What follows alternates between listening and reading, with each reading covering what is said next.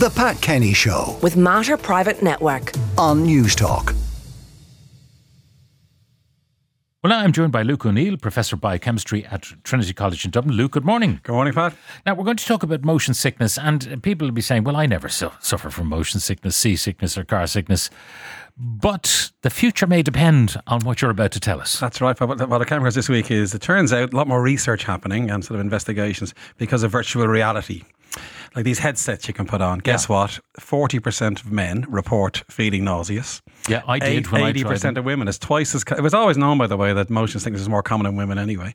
The women feel sick on these headsets. 80% report feeling nausea. So in other words, you won't be selling $1 billion worth of headsets unless you can crack this motion sickness So the metaverse is going to be frustrated by the body's tendency to get motion sickness when you're wearing one of these sets. Precisely. I went on the roller coaster on one of them, Now, that might have made me sick anyway. Yeah. But really, it was, when I took off the headset, I really felt, ugh. You feel odd. Yeah, exactly. Yeah. And then the driverless cars, Pat, they've shown as well. If you're in a driverless car, you're at a much higher risk of motion sickness as well. So obviously, if that's a feature, they've got to find out what's going on and maybe come up with better ways to treat it. Now, we'll talk about the science of motion sickness in a moment, but anecdotally, you never get motion sickness when you're driving your own car. That's the first thing.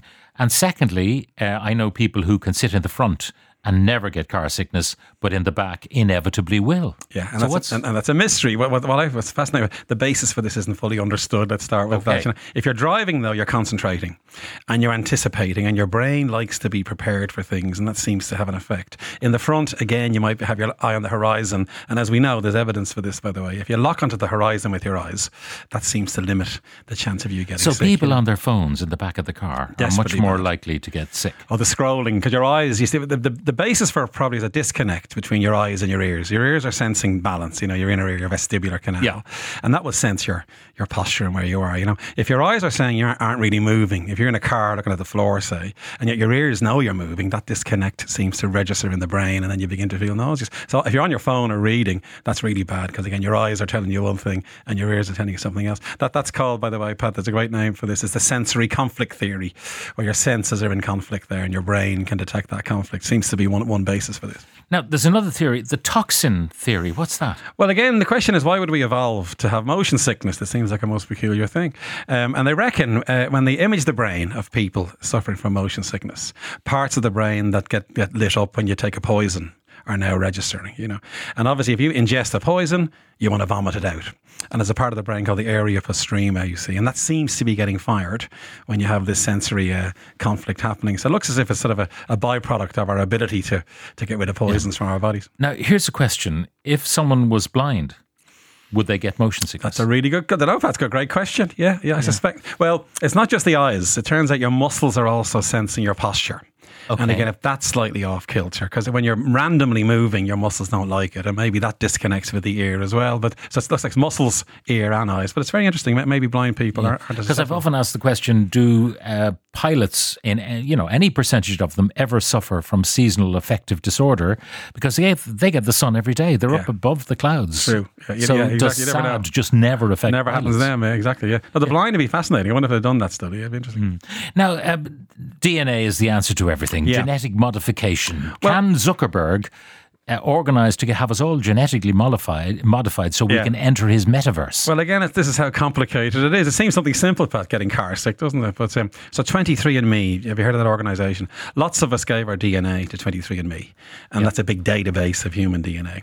And then they asked the database if people filled in a form to say they had motion sickness or not. That was part of the 23andMe questionnaire. They could track down the genes.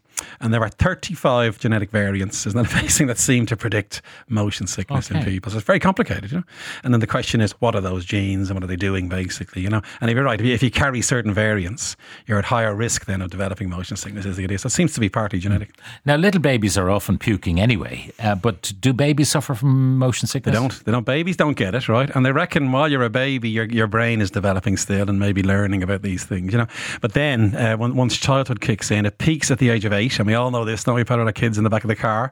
Yeah. Peaks at 8 and then begins to go away. So it looks like it is age dependent in most people. And the ones who are susceptible could have motion sickness all their life. But the amazing part was if you're over 65, I did hear this study, they tested this VR sickness again in over 65s, much more susceptible. So that type of motion sickness driven by a VR headset is much more prominent as you age, you see. And again, that's going to be a concern, isn't it, for using these kinds of technologies? So if you're in an autonomous car, for instance, and you're therefore likely to be much more sick, what would the resolution be? Would it be have grab handles everywhere so that you kind of bolster yourself? Hold on, maybe. Yeah, exactly. Yeah, we don't know, do we? I mean, again, if you keep your eye on the horizon, I suppose if you're in a driverless car, you're probably reading or not looking out the window, are you? Maybe that's the reason, you know. So then again, the advice might be sit in the front and keep your eye on the horizon. Okay, here's a question, and I'm not sure you can answer it. Why do you not really get motion sickness in trains? Well, that's a good question. That's more steady, probably. It's the randomness of the movement that seems to be part of it. So even if the train is rocking, it's rocking in a kind of a sync. It's got a periodicity, exactly. Yeah. Whereas that sort of lurching and back and forth, and especially in a car, it's the randomness, and your brain can't anticipate then what's going to happen next. And by the way, Pat, you don't get horse sick either, right? So horse riding, that's very disruptive to your body and your muscles. You don't get horse sick. Nobody's ever reported having horse sickness, you know. So it just shows you it's only in certain contexts, and it seems to be the randomness of it, and it seems to be the uncontrolled nature of it seems to be a big part of it. Now, is there any way to prevent car sickness? You may remember this from years ago. You'd often see cars with a little strap leading from the back bumper down to the ground, and it was supposed to eliminate the static that was building up in the car, and they thought that static might be giving rise to car sickness. Clearly not. Yeah. So is there any way to prevent it and avoid it? Yeah, there's advice, yes. And we know this now. Dehydration makes it worse for definite. That's the first thing, right? So stay hydrated is the first message. Don't eat too much. Obviously, rich foods are going to make you feel even sicker. Avoid the mess you make on the back seat will be less. Well, this is it, exactly. Avoid caffeine. That can make it worse. Alcohol can certainly make it worse because then your balance is affected as well. You know, sit in the front. That's a really good one for definite work. Sitting in the front car. Keep your eye on the horizon is really important. No reading. No scrolling as well is very important. So those kinds of things do have an effect. And then there are medications you can buy over the counter to avoid car sickness. Yeah. What are they? Well, the one advance in this area, Pat, now obviously motion sickness is hardly life-threatening, so there hasn't been a huge amount of research. But one thing is histamine. So it turns out histamine in your body goes up when you're suffering from motion sickness. Antihistamines, therefore, are used. Dramamine is a good example, and they definitely have a beneficial effect. The trouble is they make you drowsy.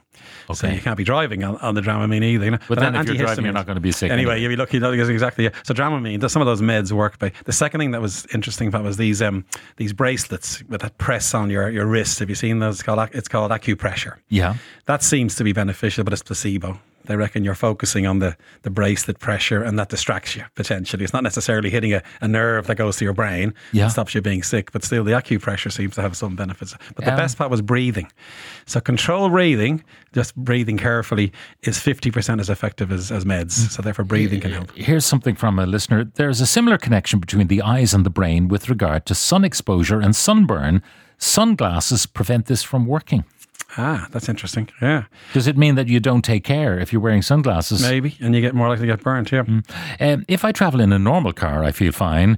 But I feel car sick if I'm in an electric one. That's from Anne and Luke. Well, the sound is important, but it turns out. Sound can affect our sense of nausea too. And they're very silent. And the noises in those electric cars are a bit different. And again, that might confuse your brain. You don't think you're moving at all, whatever the background noise is.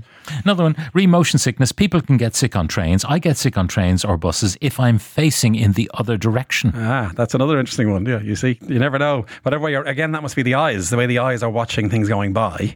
And again, there's some kind of disturbance happening. Yeah. But that's another interesting point. Years ago in Disneyland, they had one of those simulator rides where everyone sits down and the base moves in conjunction with the projection on the screen. It was making everyone nauseous until they realised that the movement and the picture was out of sync. There you have it. It's the disconnect again, you see. The Disney tech was wrong. Was wrong, exactly, yeah. All right. Well, anyway, it's a great mystery. More research needed for Zuckerberg to make his next billion or two. Luke O'Neill, Professor of Biochemistry at Trinity College Dublin, thank you very much. The Pat Kenny Show. With Aviva Insurance. Weekdays at 9 a.m. on News Talk.